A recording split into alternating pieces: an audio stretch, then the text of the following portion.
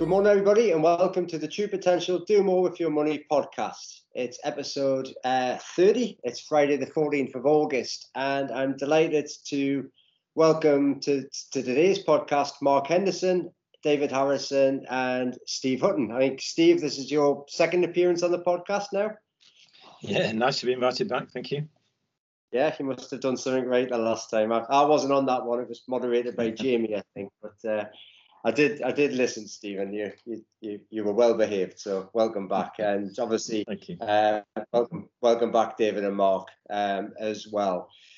Today's topic, ladies and gentlemen, is the psychology of successful investors. This has been a topic that we've had a few requests from our clients and from our audience, just almost asking for kind of, some of our opinion, asking for some of our experience about, how long should we be investing for, what should we be looking for, and any sort of top tips as well, which I think come not just from being an investor, but also being a business person working in business as well. So hopefully between me, Steve, David and Mark, we'll be able to help share some pearls of wisdom. We'll certainly share some of our experiences in any case. But I think before we do that, I think if we just maybe kick things off in normal podcast fashion, Mark, and I know you're representing the investment management team as well today. So I don't know if you could maybe give us 5 minutes or so, Mark, on this week's markets.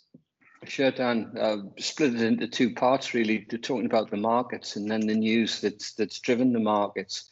So if we look at what's happened so far this week, I think it's been a case of steady as she goes across equity markets anyway, where we had a relatively quiet start to the week with the markets up, gathered pace midweek, and then tailed off a little bit yesterday. So despite that tailing back yesterday, FTSE's up 1.4% on the week, which is good for the portfolios. S&P is close to pre-COVID highs and up 1.13 in US dollar terms. Healthcare and tech came back towards the end of the week after a brief sell-off earlier on. And we've seen a strong Europe as well, with both the German and the French markets, again in local terms, up over 3%. To counterbalance that, you've had gold, which sold off and then came back. And you've had moves in the treasury markets as well, which are relative to what's happened in equities. What it means for the portfolios, Dan, is that on the month so far, we're showing up about 3% over a 1 month period. And over a year, the portfolios, all of them are up around about 1%, which reflects a good recovery from the COVID times that we had, particularly in March. Why? Well, what's been going on? The news has been dominated by the US, which I'll leave to last a little bit. In the UK, we've had unemployment steady at 3.9%, but the big news from the UK was the headlines that everybody expected, which is the doom and gloom saying we've fallen into recession because of a second quarter of negative growth. Now, what anybody expected other than that, I really don't know.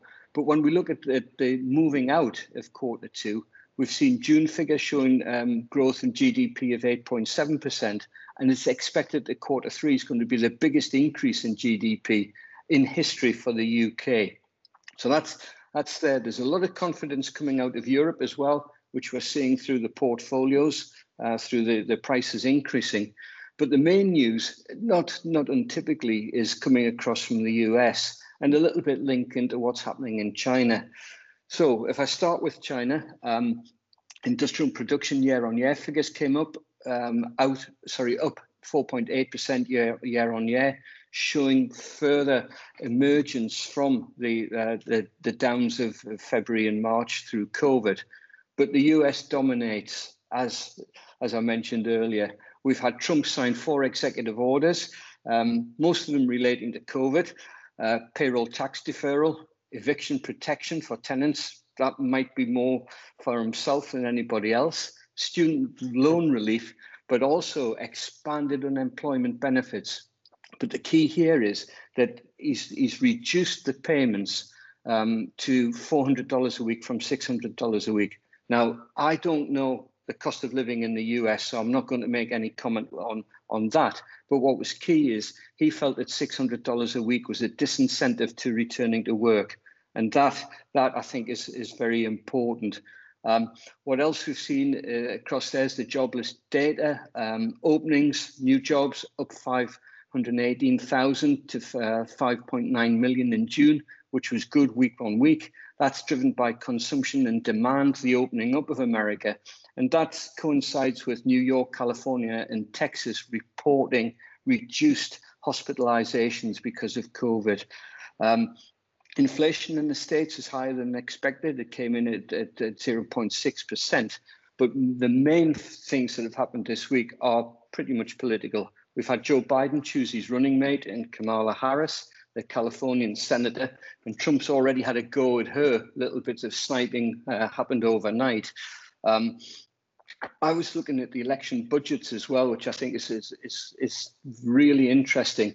And I thought that the Republicans would be able to raise more money than the Democrats. But it looks on the latest figures that they're both close to 300 million war chest for the election campaign, which shows the importance of media to the both parties, and how Trump's handled himself with Twitter might really be his undoing. Biden's leading in the polls, which again is interesting.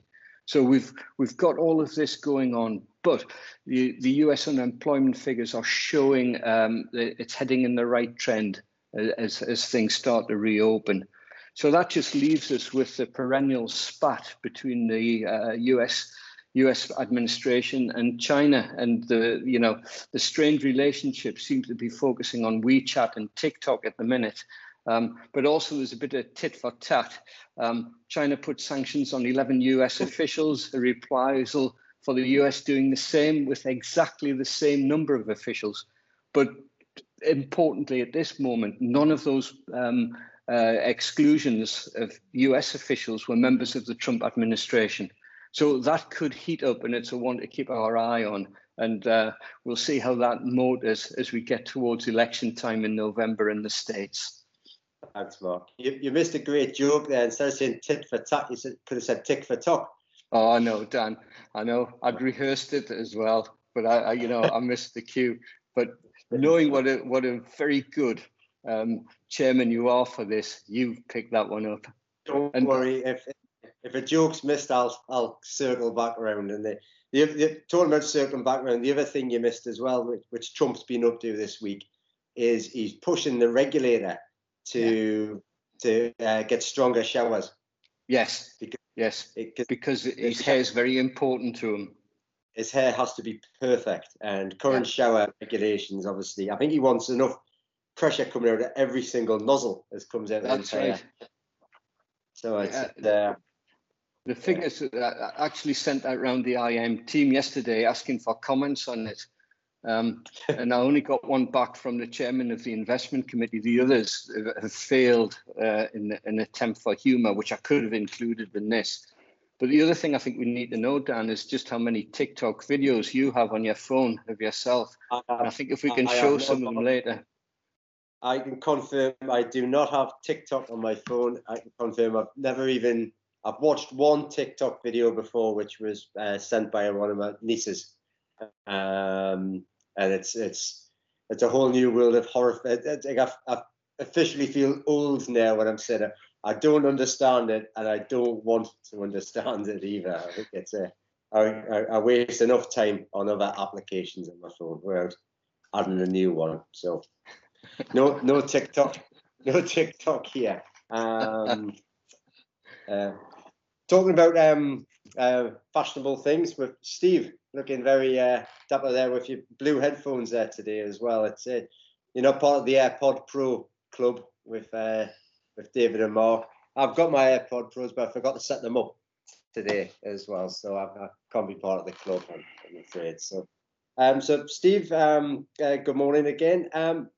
I attended a really interesting webinar which was hosted by you a couple of months ago now, so no pressure really, Steve, but I thought it could be a good chance for you to maybe kick off and talk about some of the experiences, because obviously if you look in the media at the moment, this is turbulent market, terrible times coming up. As Mark said, there's a recession, and all of a sudden you see people shocked, and you feel like, well, of course there's going to be a recession. It's been widely predicted. But then again in the media, it's doom and gloom. But I suppose that the message which you were given at the time, Steve, was it's not the first time we've had turbulent markets.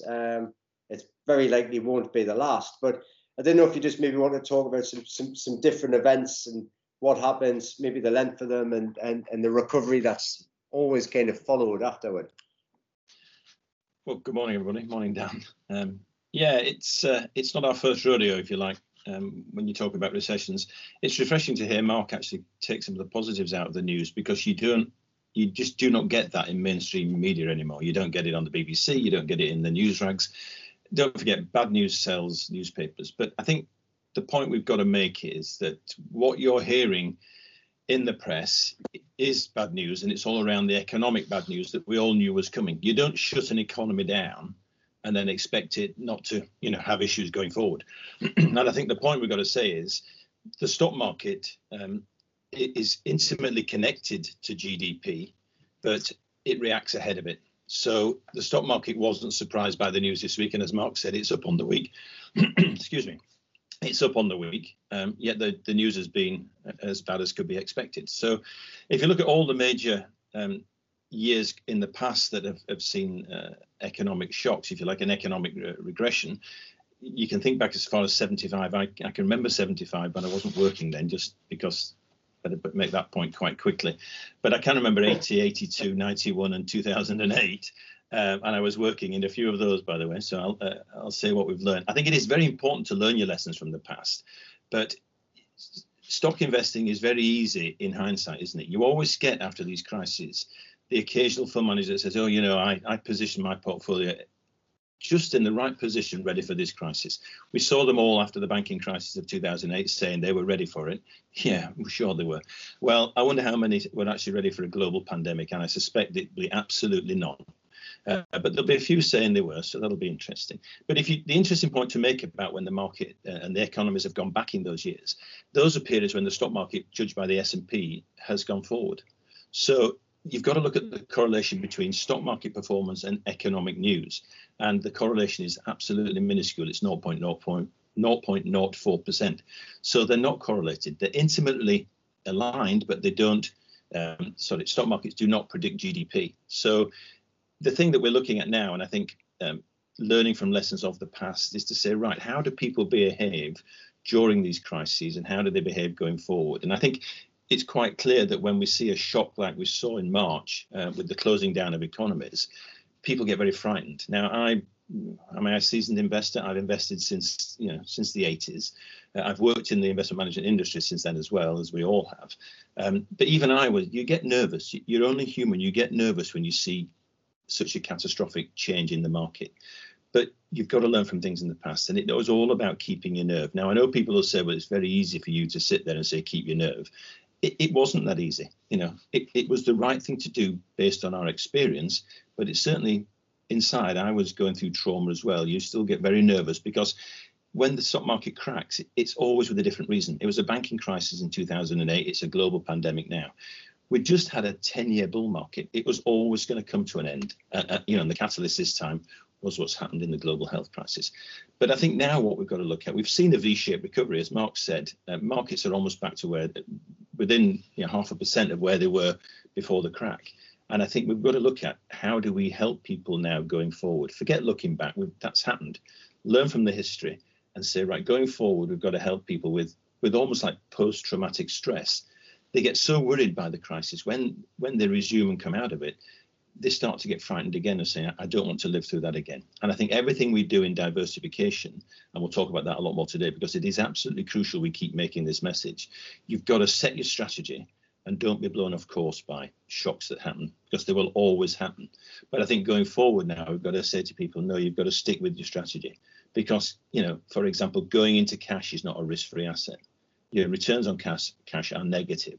So you've got inflation to deal with. You will lose money. You will not achieve your goals if you radically overhaul your strategy now, just because of a shock that we've had in recent months. So I'm sure we'll talk about it a lot more, but you've got to look at the psychology of investing and say, right, we're in a different phase now. We have the same message, but we've got to enhance it and make sure people understand what we're saying when we're diversifying. All the indices you hear about on the news are equity indices, by the way, everybody. And the portfolios at True Potential are not overly biased to equities. There's a whole diversification of asset class, of geography, of fund manager, of business types of investing, passive and active. You're getting a true diversification across the whole globe and the whole facet of investment styles. So a long answer to your question, Dan, and I'm sure we'll go back to a few more of those points as we go forward, but it's how we help people with their psychology now going forward is what I'm interested in. Thanks, Steve. And David, just to move across to you, really, I think that the last time we had a market kind of turbulence or volatility was 2007, 2008, which was when we were setting True Potential up. So really, as founder of True Potential, what was your kind of thoughts from that learning? What was your approach to dealing with that environment? I think Steve's touched on it there. It would be very easy to begin to rewrite history, Daniel, which I see a lot of. And you see a lot of so-called fund managers who are always in cash or always in gilts and always out of the market. And those same people will not be in the market even now. They'll have just sat and not made investments. We had no immaculate timing.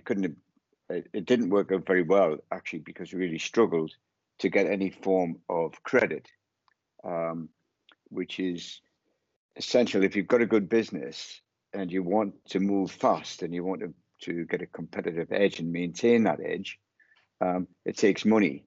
And in business, really two forms of money: the equity you put into a business and the credit that you can get, normally provided by a bank or whatever. Otherwise, you're giving equity away, you're giving shares away, and you're getting people invested with you who are not working in the business. I'll touch on that in investment in a minute, because that's quite important when you're picking stocks and you're picking winners. It's how much skin in the game do those people have. So we looked as though we benefited from it, but it was nothing to do with that. The timing had nothing to do with the crash. It had everything to do with we were forming a business, and along came the crash.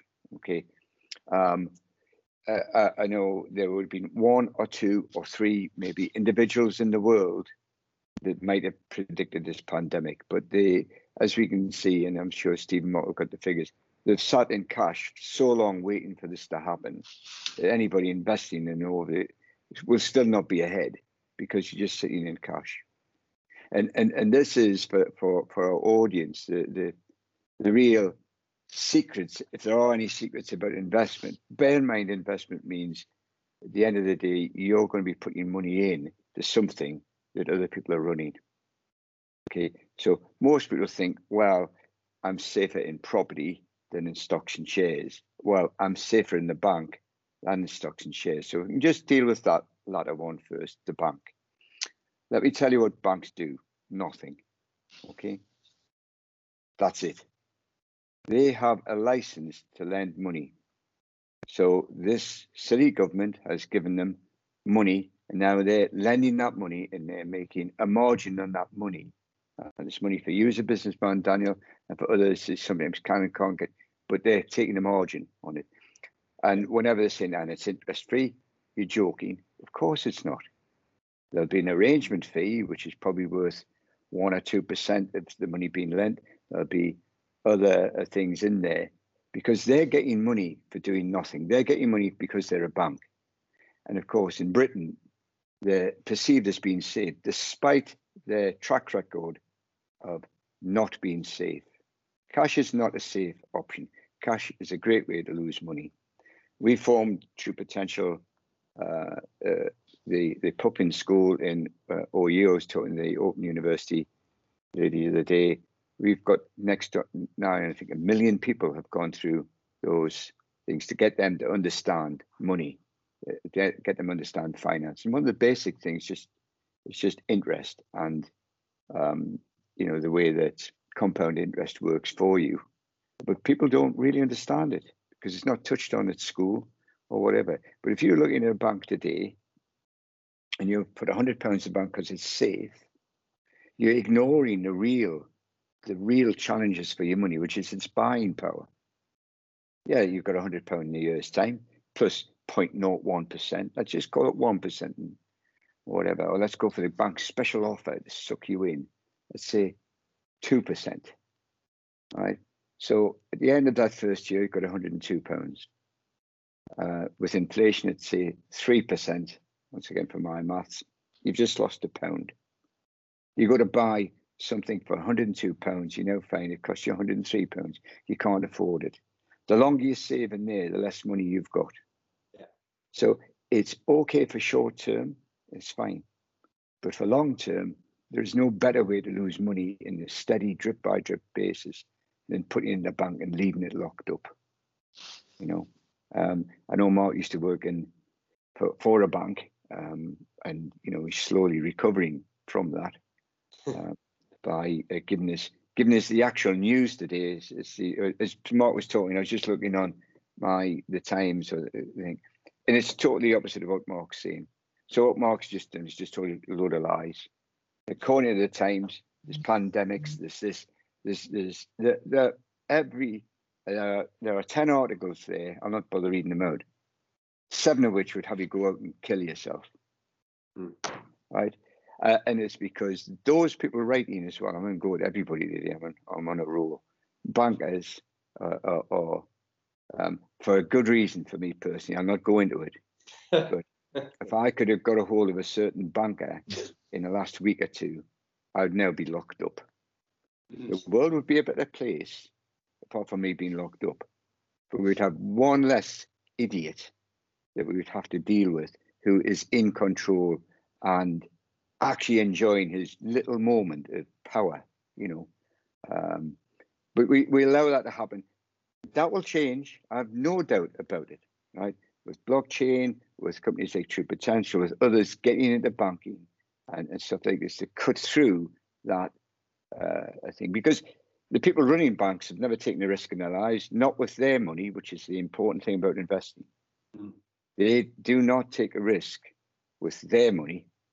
Right, and even when they do, they can bring a country down to its knees, and we put our money in to save their necks.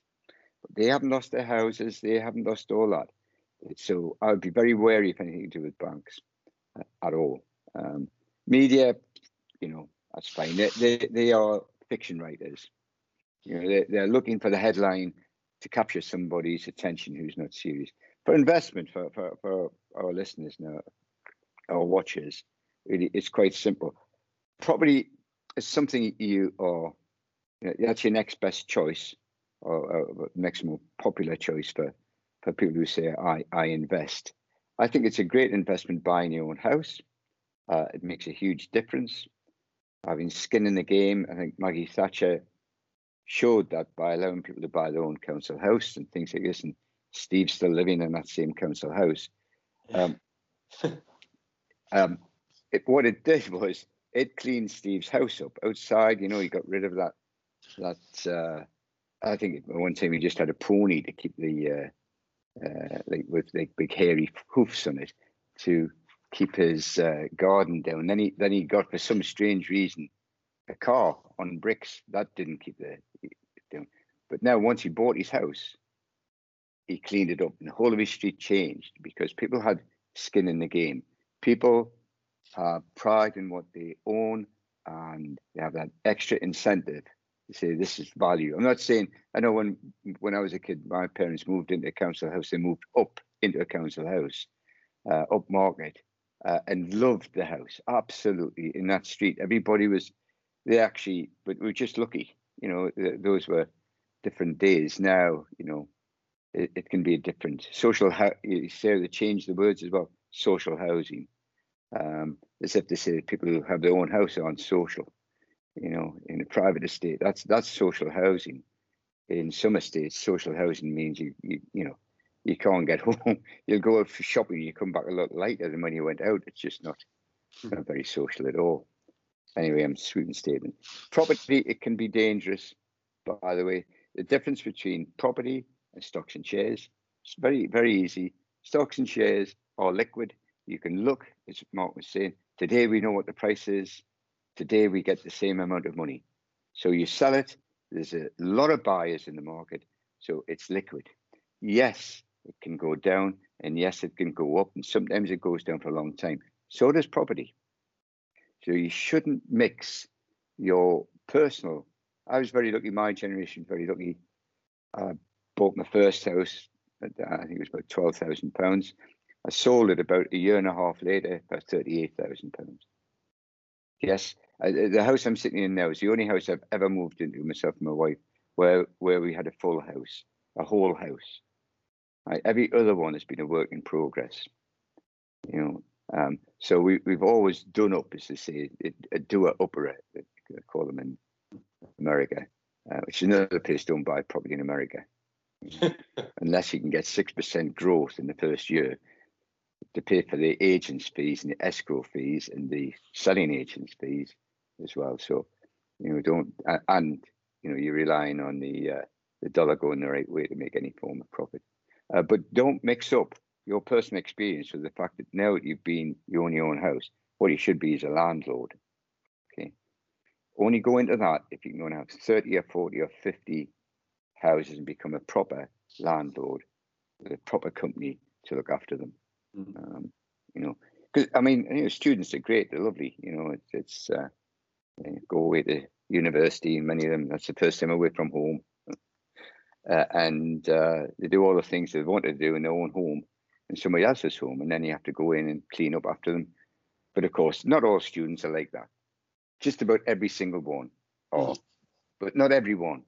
Right? So anybody who's got children who've sent away, now I'm not talking about your children, right? I'm talking about somebody else's children who go and wreck the place.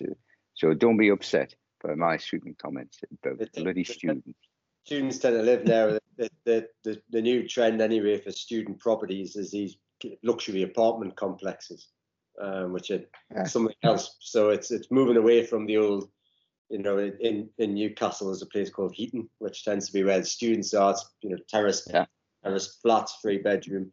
It's moving away from that now to city centre locations where you have your own apartment with your own ensuite bathroom. You've got a gym there. You've got communal, like a cinema or a little cafe and things like that. So it's like, why not? The difference, and I think maybe the day, certainly in Newcastle, the days of being a student landlord, I think, are numbered. Actually, I think unless you own one of these big complexes, which tend to be owned by either huge housing groups like your Addiston's or actually by the universities themselves as well. I think, David, you mentioned two good points there, which I'll chuck across to Steve and Mark in a moment. But one is the concept of skin in the game, and the other one is I think you were talking about like outsourcing and getting, say, when you were talking about having different properties and getting a company in to run it, so effectively outsourcing. And Mark, I know, say, our investors at True Potential, they effectively outsource to you into the investment management team on a discretionary basis. Obviously, we think that's a great idea. But could you just remind our listeners why outsourcing something like their investments is a good idea? Yeah, it's scalability, Dan, and it's diversification. It's hitting on the points that Steve said earlier. Because whilst we've got a very good and experienced investment team in Newcastle, we don't have people sitting in all of the key locations around the world. We don't have people day-to-day working in China or in the States or in the other parts of Europe.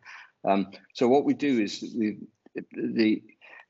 we control the investments within the portfolios, but they're made up of all True Potential funds, and those funds are managed by different investment experts across the world.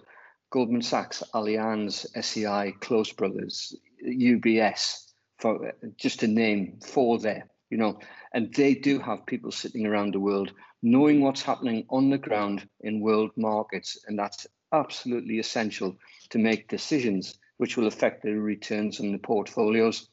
So for a client who invests with us, they give us discretionary powers to buy and sell within the portfolios. But we also do that further afield, and it gets to the point of diversification where you have these major institutions who are making day-to-day decisions over client money that feeds through into the portfolios and gives a diversified return. So we know we've got people in China who are indirectly working for our clients, people in the States and all of the other major financial centers. And they're not just equity market experts as well. The bond markets have played a great part in protecting client investment over the last, well, particularly this year, as we've seen in the COVID world. But also you have to have currency decisions which are being made. And that's a very, very precise and very expertise area. And again, the big institutions that we bring into play in the portfolios have got the experts in the field who can make those decisions.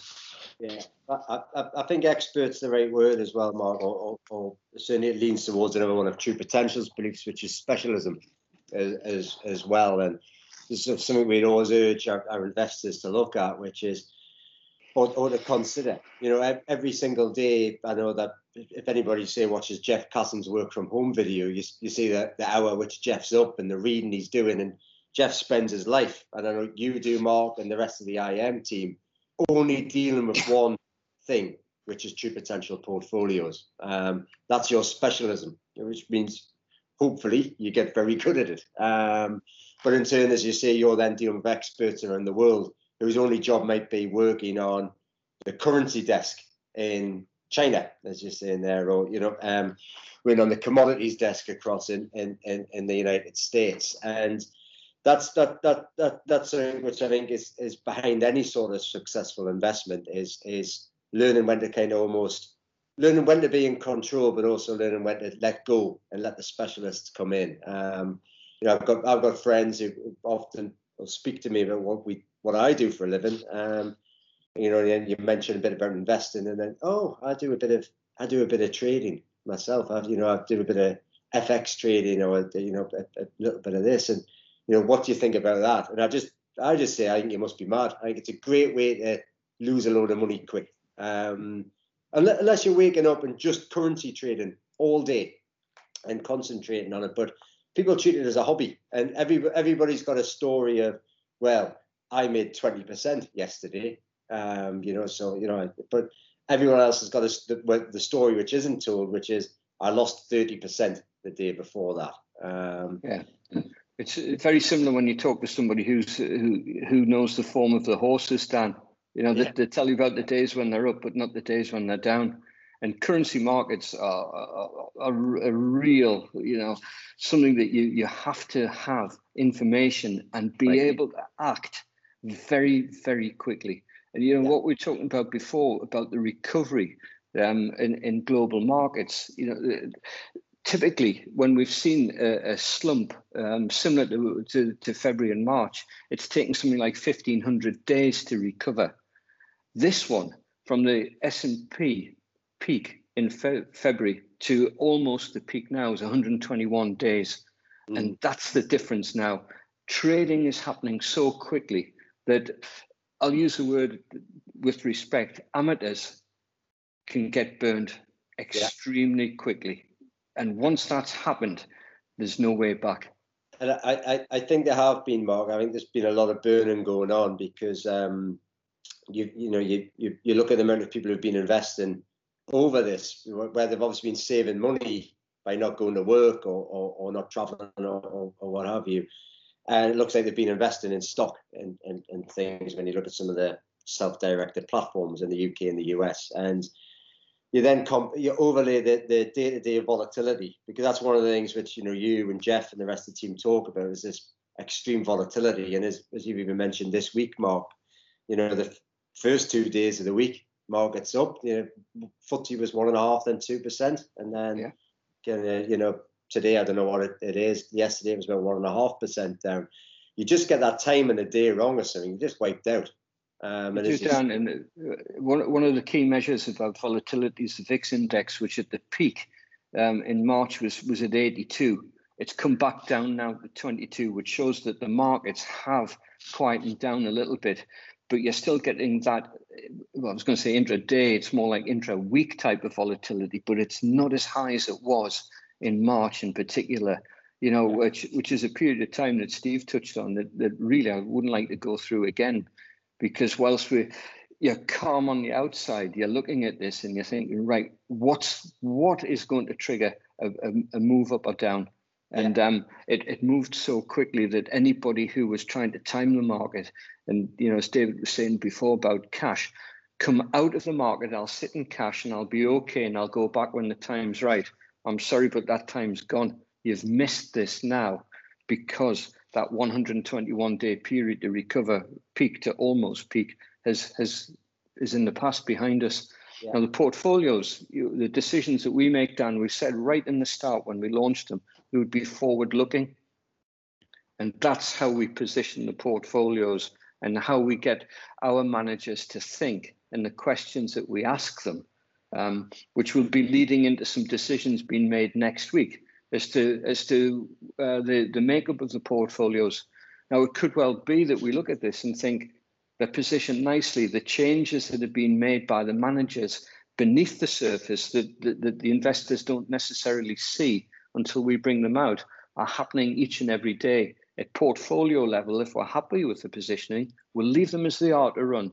If we think there's some changes, I'm not anticipating this, but let's say we decide that the time's right to increase, as we have been, the further weighting into Europe or European banks or whatever, we'll look at how we can get that and position the portfolios for where we see things happening in the future, rather than looking back and saying, oh, well, you know, we'll react to something there. We want them positioned nicely for the forward-looking side of things. I think, Daniel, that there's a huge difference in just you've been touching on it there. There's a huge difference between gambling and investing. Mm. I think this is the point, that I think all of us can go to the races, as Mark said, you know, and you've had a day when everything you've done has come off. Exactly the same can happen in these trading markets. You've had a day, but that's just because you're basically agreeing with somebody who's just doing it just the same time as you. What you can't do, if people want, it's just worth looking at. If you get one of these little apps and look at stocks and shares, you know, on your phone, and mine pops up every morning. I don't know why it does, because it's not that relevant. It either cheers us up or depresses us if I was to think too much about it. But you just look at that, and often you'll see the actual index, it looks to be down, but it's actually up, because what you haven't noticed is right at the very start of the graph, there's a very steep drop or a very steep increase, followed by the bit you can see. So in the nanoseconds, the stock market opening, you know, more or less 80% of all of the movement in that market in that day has taken place before you have the chance to even touch your keyboard. Yeah. Even if you touch your keyboard, it's not going to beat that thing. They're positioned next to a stock exchange with a direct cable into it. You can't beat it. And by the way, they programmed the black boxes overnight for those movements. So everybody thinking I can game this and game that. Come on, you know, yeah, it's like I bought a house and I did okay, so I'll become a property developer. If you do, that's fine. If you make that your job, that's fine. If you spend all day investing, you will get better at it, or you'll die doing it.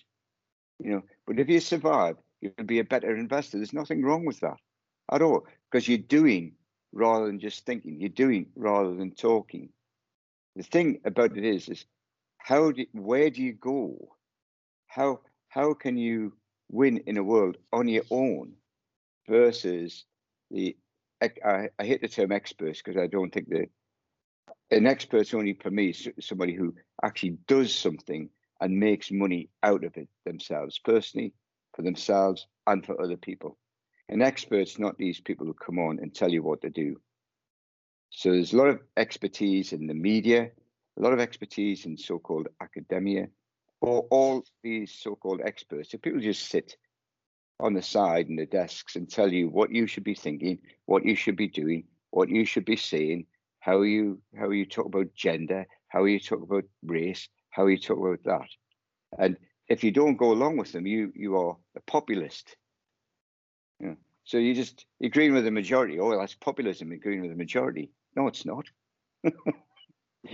You are the silly minority, and we're the silly majority who are forced to listen to you because somehow you've got a grip of media right now. You know, I saw it in the hysterical press yesterday, you know, trying to safeguard the press, you know, and then they cite things like Syria or Turkey or something like that. Well, we're not Syria, we're not Turkey. That's the reason so many people want to come and live here, is because we do stand for freedom more than probably more than any country in the world, any big country in the world, Britain. But the press need to be very careful, because if they are showing extreme minority views as if you should be doing it, otherwise you're wrong, you should really think, is that the right thing to do? You know, is that the right thing to do? Or are you just jumping on a bandwagon, you know, stirred up by some people who may not be as nice as you think? I am a free thinker and I believe in free trade wherever possible. And I think that solves the problems. I think business, you know, will solve social injustice. I don't think politicians, when it comes to investment, you've got exactly the same crowd. So never listen to an advisor, including our advisors. You know, never listen to them. Don't take advice from somebody until you find out what they're doing. Where is their money? So that solves all this independent financial advisor stuff and things like this. You can find out how good that IFA actually is by saying, can you produce to me your portfolio, please? Tell me what your risk is. What's your risk level? Can you show me your portfolio? Why not? What's the secret about your portfolio? Show it to the client. If you're trying to sell them a house, you'd be showing them a house, wouldn't you? If you wanted them to buy this fantastic Ford car, you wouldn't be showing them a Jaguar, would you? I mean, I would just say, well, why are you driving around in a Jaguar? If that Ford is good, it's great, it's the best car you've ever seen, well, why don't you buy one? Or are you just trying to sell me something? And this is where skin in the game gets really down to. Skin in the game is the thing. It's much maligned, but it's about, it tries to get around the problem of agent principle, the agent principle stroke agent problem, where somebody takes your money and invests it in something they're not invested in. And unfortunately, the bureaucrat sees that the wrong way around. They say, if I'm invested, which I am invested in Mark and my portfolios, right? Because I believe in them, but I put my money in them. A lot of my money is in there. I'm probably the biggest client you've got. You've got some big clients. My money's there, right? Because I understand it, and it's my money in there. So I've got the right to tell people that I think this is a good thing because my money's there. I have no right to tell somebody that that's great over there if I'm not invested in it. The problem is, if I'm invested too much in it, somebody says, oh, you've got a conflict of interest.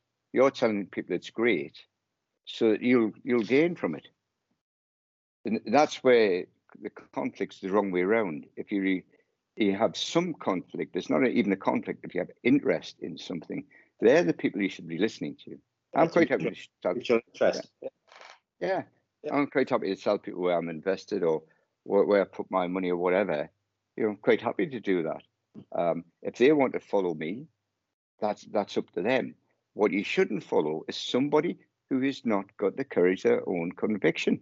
Mm-hmm. So somebody says to me, I'm going to do this. I mean, we've seen fund managers, Steve, that's done that. We saw a particular fund manager, and for years, Mark's people were saying, oh, you should be with, I'm not going to mention his name because he shouldn't get any more publicity. So he's great. Look at this. He's 20% this, is this, that, and the other, blah, blah, blah, blah, blah, right? All based on a personality and somebody's ego. Next thing you know, boo-hoo, you know, it's all gone bad. And people like us have to pick up, you know, it's like anything else. Steve used to be a footballer. I used to be a footballer, right? I didn't learn how to play football by reading a book or by watching somebody else play football. You can only do it by getting a ball and kicking it. You can, but if in doubt, just say to somebody, have you ever kicked a football? And let them kick a ball, rather than saying, I know all about football. Otherwise, you listen to like a fan like Mark Henderson on the sidelines telling you about why people have done this and doing that and this, that, and the other. And you go, well, that's not the reason that person's running in that direction, by the way.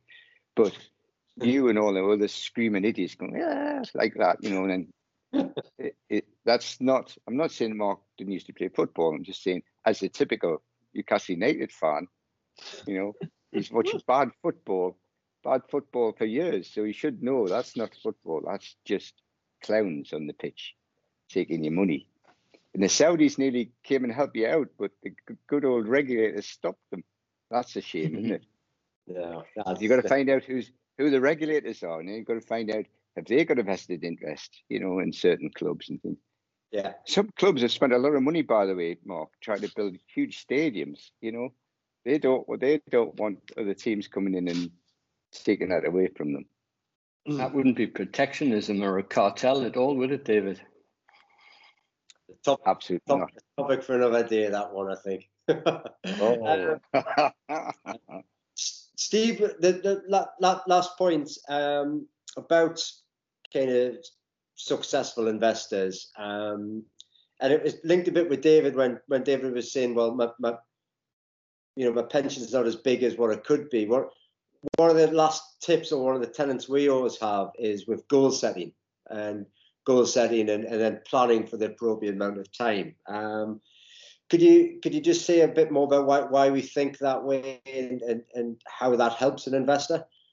Yeah, absolutely. I agree with everything about having skin in the game. And if you look at the sophistication of investment now, it's like everything else. It has become far more sophisticated. When I started out in 1983, I worked for a company, and it's a well-known name now, but we had a few equity funds and one fixed income fund, which was bizarre. So you just got a mix of the two asset classes. Now there's a myriad of different asset classes being used and moving forward. And you can't be an expert. So I outsource all my investments to True Potential Investments and to other people. I don't do any self-investing, because why would I gamble, as you've all said, with my retirement or whatever. So that hints at what my goal is. My goal now with my saving is to get enough in the bank, in the bank of my savings, not in the actual bank, so that I can fund a retirement. And I'm not going to take, I'm going to manage what my risks are, set my goals and run to it. And I think we have to do that, and we have to encourage people to do it.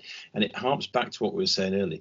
Don't let a temporary shock in the market or what the press are telling you about the economy derail you from your goal and your objectives that you've set out, you've thought about, you've used all the research available to set this goal and what your asset allocation could be. You may have your fund managers, they will tinker with the tactics along the way, they will move your asset allocation slightly, but generally you form your goal based on what you want to achieve, and then you've got to stick to it. It's all about keeping your nerve. And it's so easy, as we've sort of hinted earlier on, when the stress is on, to run to what you think is a safe haven. And David talks about property, and you look at some of the property funds in the market that were traditional safe havens, some of the with profit funds and smoothing funds that were traditional safe havens. They're not. Property has not been a safe haven. Property fund investing has not been a safe haven in the last 2 years. It's illiquid. You can't get your money out, so you ride it down to the bottom. You're not going to be an expert, everybody. I'm not. I've been in it a long time, but I'm not an expert, and I do not do self-investing. I outsource all my investments to people who, as you've all said, sit there day in and day out.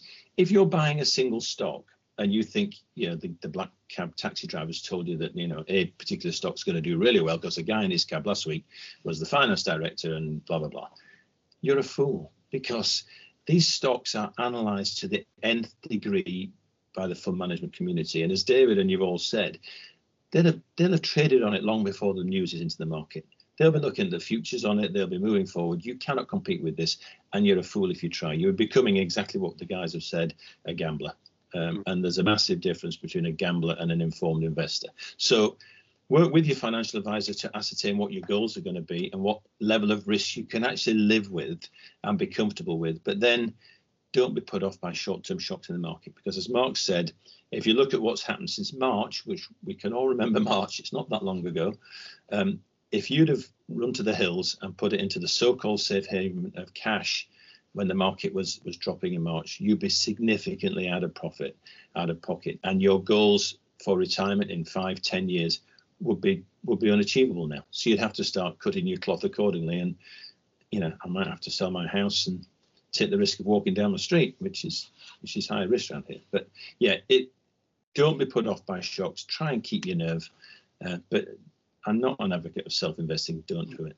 Yeah, no, I think it's about patience and having that discipline as well. So the discipline to set the goal in the first place, and then the patience to just live with it, track it, use technology which allows you to see how your goal's getting on against actual performance as well. And if you track it back, the last few years as well, what most investors will find is, even with this kind of turbulence which we've had over the last 5 months, you'll probably be ahead of where you need to be with your goal, if your goal is being calibrated correctly in the first place. But importantly as well, having that goal there, having the ability to track it, say on your phone, like True Potential does, plug for True Potential there, but it is our podcast, so we're allowed to plug our own kit, allows our investors to track every single day, are they ahead or behind with their goal. And I think one of the last parts about being patient, about being disciplined as well, is the ability to save often as well. You use kit like our Impulse Save within there, which allows you every single day, if you wanted to. I wouldn't necessarily advise investing in every day, but it allows you to Impulse Save and bridge that gap or close that gap. What that means for any investor out there is you don't get a shock. You don't get the yearly statement from an advisor which says, dear Mr. Harrison, you're up 5% or you're behind 5%. Once a year is not good enough in this type of environment. Having a goal which you can track often means that you're in control of your goal as well, which I think is probably another sign of being a successful investor, which is what I was talking about before, about outsourcing some of the specialism, to a discretionary manager who are specialists in investing. Doesn't mean you're ceding control. You've still got the control with the technology. You've still got the control by being able to watch what's happening every single day. Steve, you had a visitor just behind you. It looked like a young boy. Two cups of tea. Was it Christmas? Did he? I think it was a Hutton Junior, Steve. It looked like a young boy coming into your bedroom with a cup of tea. What could possibly go wrong with that, eh? I don't know. Oh.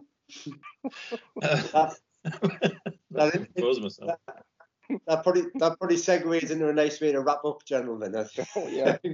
Before we go down the rabbit hole. Any final thoughts, gentlemen, in terms of summarising today? David, maybe we'll kick off with you, please. Yes. I just wrote down before. I mean, don't do what people say. Do what they do. Don't pay attention to what people say. Pay attention to what they're doing. That's the thing. So that's a little phrase. You can write it down, Mark. You could you should write it down. Sell inspirational posters saying that, David. Well, no, I need to put in 3 words. Should I put in 3 words for Boris? Yeah. I think Be alert. Don't pay attention to what people say, only what they do. So this is for you, Boris. Don't pay attention. I think you're pretty good at that. Those 3 words will do.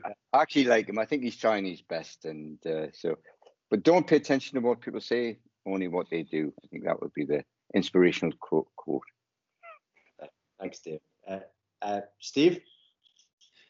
My point would revert back to where we started. It's don't let what you're hearing and seeing in the news make you make rash decisions on your investments, because you'll make the wrong one. And panic is an active investment decision, so don't do it.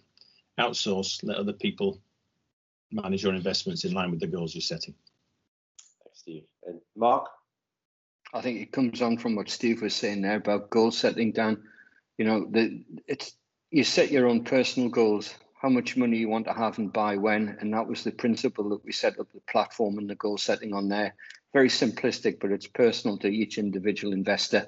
Set your goal, how much you want to have, buy when, and if you are behind your goal, add more money in if you've got it. And it's worked well for people over the last few months because they've been buying into the dips when they've had a little bit of money.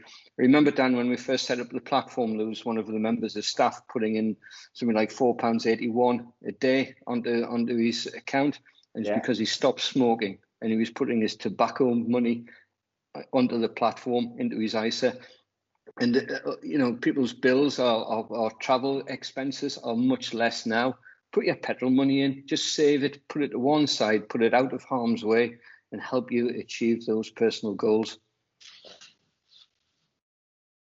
Thanks, Mark. So, gentlemen, thank you very much for today. I think we'll wrap it up now. Hopefully no one's been planning to go to France this weekend. Steve, I know you were in France a couple of weeks ago, so you've survived. The more eagle-eyed you may notice, I'm back in England from Spain. I'm in quarantine at the moment, so 14 days for me. Are you chained to that radiator? You've got to be. Is that what they're doing? They're chaining to the radiator. Is it true the Home Office are trying to track you down, Dan? The Home Office tracked me down yesterday, Mark. Yeah, they rang me up and asked. He was pretending to be nice. He was like saying, "So if you've got COVID symptoms, ensure you don't go to the hospital or the doctors. You ensure that you just ring the helpline." You think, saying, "Well, I haven't lived under a rock for the last 5 months. I am aware of what to do." But he was also asking some questions like, "Can you just confirm your date of birth? Can you just confirm the time you arrived off your flight?" and things like that. So I think he was checking that I didn't have an actor in the house pretending to be me. Probably checking your mobile phone signal as well, Dan, to make sure that you weren't in a pub somewhere. Well, that's it. Well, that's the thing, While that's going on, like, people are hugging and kissing each other in pubs around the corner, just round the corner. That's the thing. That's why it's lingering on. Anyway, that's a topic for another day to go with. I actually would chain him to the radiator because he shouldn't have gone abroad. I think that's the thing. Thanks, David. Thanks, Steve. Thanks, Mark. Thank you, everybody, for listening today. I hope you enjoyed it. Cheers, everyone. See you later. Bye-bye. Bye.